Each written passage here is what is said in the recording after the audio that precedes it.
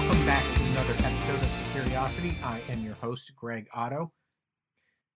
We are going to take a break from the pandemic-focused material for this episode and get to something that is timeless for this industry, threat intelligence.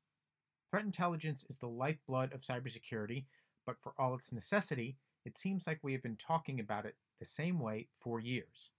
At RSA, I talked to Todd Weller, Chief Strategy Officer for Bandura Cyber, about the mindset around threat intelligence, whether the conversation will ever change, and who needs to understand how to utilize it to make their enterprises more secure. Check it out. Okay, joining us now is Todd Weller, Chief Strategy Officer for Bandura Cyber. Todd, glad to have you back on the show. Great to be back. So, threat intelligence, we're still talking about it. I feel like we've been talking about it for years, probably been talking about it for longer than I've been covering cybersecurity. So let's talk about, how you've seen it evolve over the decade, particularly about how we've been talking about it over the past decade, but it hasn't really cut down on the number of breaches or cut down on the number of incidents that we've had. So how do you make sense of it when there's so many products out there that give threat intelligence, but yet here we are talking about the same stuff? Right, that's a great question. I think this is my 20th RSA, or if not, pretty close to it. So it's a great point. So a couple things, right? So I think you have to look at first what is threat intelligence, and then from that look at kind of the adoption and maturity of the use. So for example, I think there's a lot of confusion over what it is. A lot of security products we all known and have known for a long time, like endpoint security, traditional AV, and back in the day, or right, your firewalls, which have all evolved. They're all powered by threat intelligence, right? It's just that it is threat intelligence that is proprietary to those vendors. That threat intelligence is fueled or further fueled by the activity those vendors see in their customer networks. When we talk about kind of broader view of threat intelligence, that's getting threat intelligence from broad array of sources, right? There's many commercial providers that exist today that weren't here 10 years ago. There's a lot of open source threat intelligence sources that haven't been around, right? The industry threat intelligence from ISAC and ISAOs is maturing. 10 years ago, I don't think there were many ISAC or ISAOs, right? And government threat intelligence has come a long way. So threat intelligence has come a long way. I think adoption of threat intelligence beyond what you get in your existing security controls is what still is early from an adoption perspective. Yeah, well, let's talk about that adoption perspective because, like you said, there's just so much coming from all at all different levels, open, government, so many commercial platforms are giving threat intelligence. How do you structure what you adopt? Because I feel like all of it, when you get down to it, it becomes a commodity at some point. So how are you shaping the best use that you can get out of the commodity? Right. So I would maybe push back a little bit on threat intel being a commodity. And the only reason I say that, well, there's two reasons. So one is we look at a lot of threat feeds. Okay. And there's not a lot of overlap with respect to threat intelligence feeds. Oh, and interesting. So okay. That's our view. But I could also point you to like Carnegie Mellon has done studies on that where they've compared like lots of blacklists. We're talking about 100 million IPs, 100 million domains. Okay. And just the level of overlap is not high. So there's a question in there that just says like, okay, there's so much out there. How much is enough? Which is a separate question. I think the biggest issue is organizations got to come to a conclusion that just relying on your existing security controls that, again, are driven by one vendor's view of the threat landscape is insufficient today. And I would tell you that large enterprises, the Fortune 1000 that have tons of resources, money, and people, they're already investing millions in threat intelligence sources, right? They're looking at recorded futures and insights, and they're pulling together open source. So they have the resources. Where it's really lagged is when you get down to small and mid-size organizations. I would say, I don't think threat intelligence is a commodity per se. Okay. But I also think there's a lot of work to be done around what is the ROI of threat intelligence. And that's one thing I talked about earlier. How much is enough? How many threat feeds can an organization afford to consume? Yeah, you've kind of flipped it on my head here a little bit by saying that. So, okay, if it's not a commodity and there's just so much out there, it's a totally different perspective to the same question is, well, how do you know what to pull in? Because you can't take all of it in. You would never be able to have human beings, even at the Fortune 1000. You never have enough human beings to look at everything and go, okay, go stop, A, B, and C. Right. And so that's where I think the mass market of organizations, the typical company, again, most of them are still relying on their existing controls. So I think step one is understanding that's no longer sufficient. Get started with something, right? Look at a commercial threat feed provider. Dabble in open source. And you can go out and talk to your peers about what feeds they're finding interesting. Getting involved with your industry, right? If you're a bank, get involved with FSISAC. If you're a government, get involved with MSISAC, because there's some good threat intelligence in town. And you can get involved with government. I mean, it doesn't cost anything monetarily to get involved with DHS's automated indicator sharing program. There's no kind of golden answer I can give you to like how much threat intelligence is enough, but I can tell you that if you're relying on your existing controls today, that's not good enough. So you're going to be in a better position by starting to expand your use.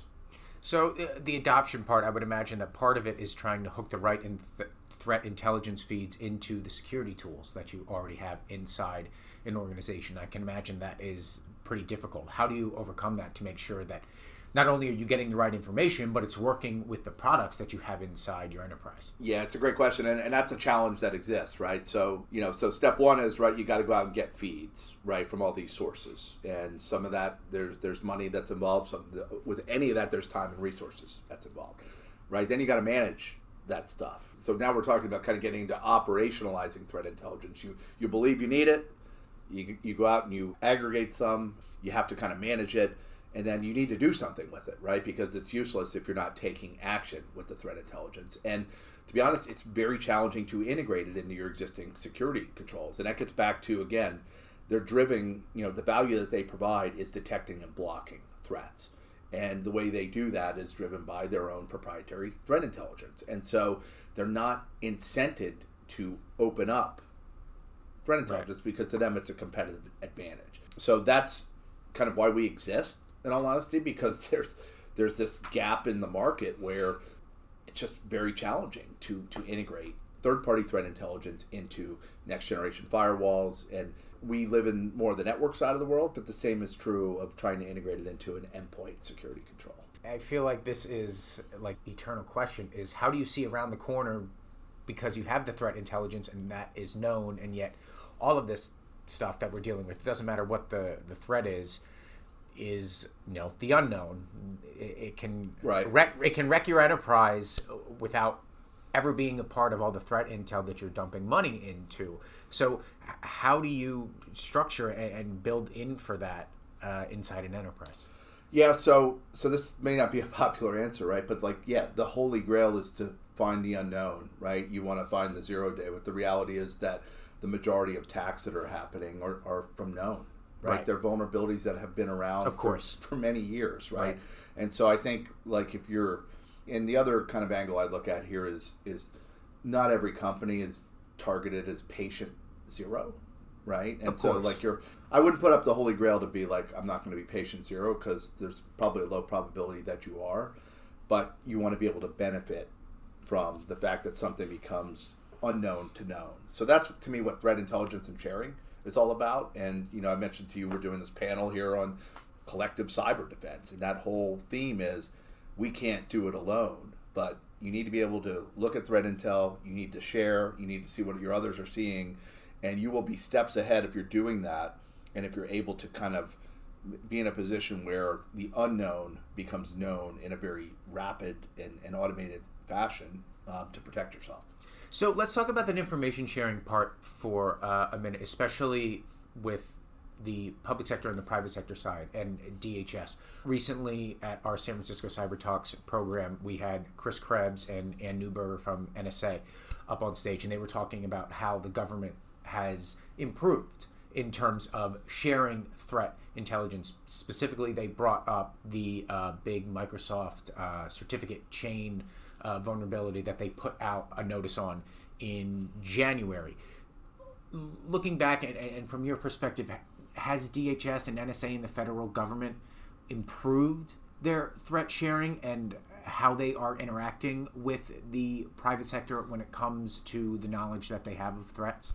So I think the answer is yes. I'll caveat that by saying I don't have visibility into the dynamics between kind of the classified world and the unclassified world and what goes on. But if you look at all the things that DHS and CISA is doing, I think it's a marked difference. And again, one of the themes we're going to talk about at RSA, the panel is going to talk about is, framing this from, we just had, it's hard to believe, but a few months ago, remember, it wasn't coronavirus, it was Iran. Right. Everybody was freaking out about. Right. It was World War III. Yeah. Right. And 2012, Iran was a big topic for cyber attacks too, and that caused a significant inflection point. And so if you look at how everybody responded, government and industry, as far as, sharing information about the threat, everybody will tell you it's hard to handicap what kind of the response was going to be exactly. Of course. But the way people went into motion in this latest flare-up was markedly different. We're also seeing greater communication from MSI-SAC type organizations with DHS Flow, for example.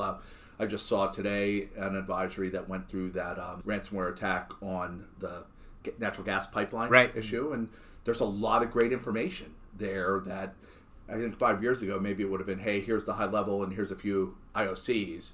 So I think they've come a long way, but we've got a long way to go to improve sharing.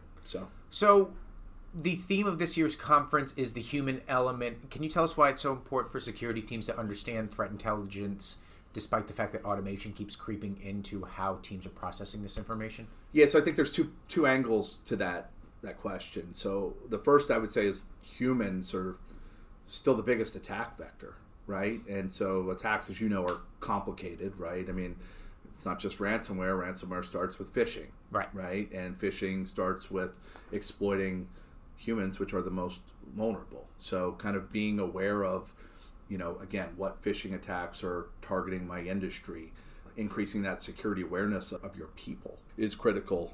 Automation, it's a great question, right? Attackers are heavily using automation, right? You're hearing things like ransomware as a service. So I think as a defender, you have no choice to keep up just from that aspect alone, let alone, I know you're probably tired of hearing this, but there is a resource shortage in security. But you are seeing... But you have to level the playing field. You have to level the playing field. And the only way, especially small and mid-size orgs can scale up, is to use automation. And the good news is a lot of the security providers have come a long way with respect to being able to talk to other security solutions. The SOAR is being more adopted. Right. So I think it's easier for small and mid-sized business to do that today. And then the other dimension there is if you can't do it yourself, there are folks that can do it for you, right? So pick your flavor of managed security service provider.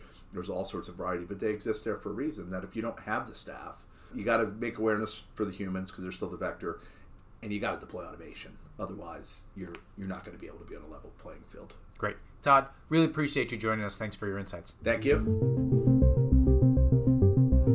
Thanks again to Todd for joining us. We will be back with more Securiosity very soon. But in the meantime, stay healthy, stay safe, and as always, stay curious.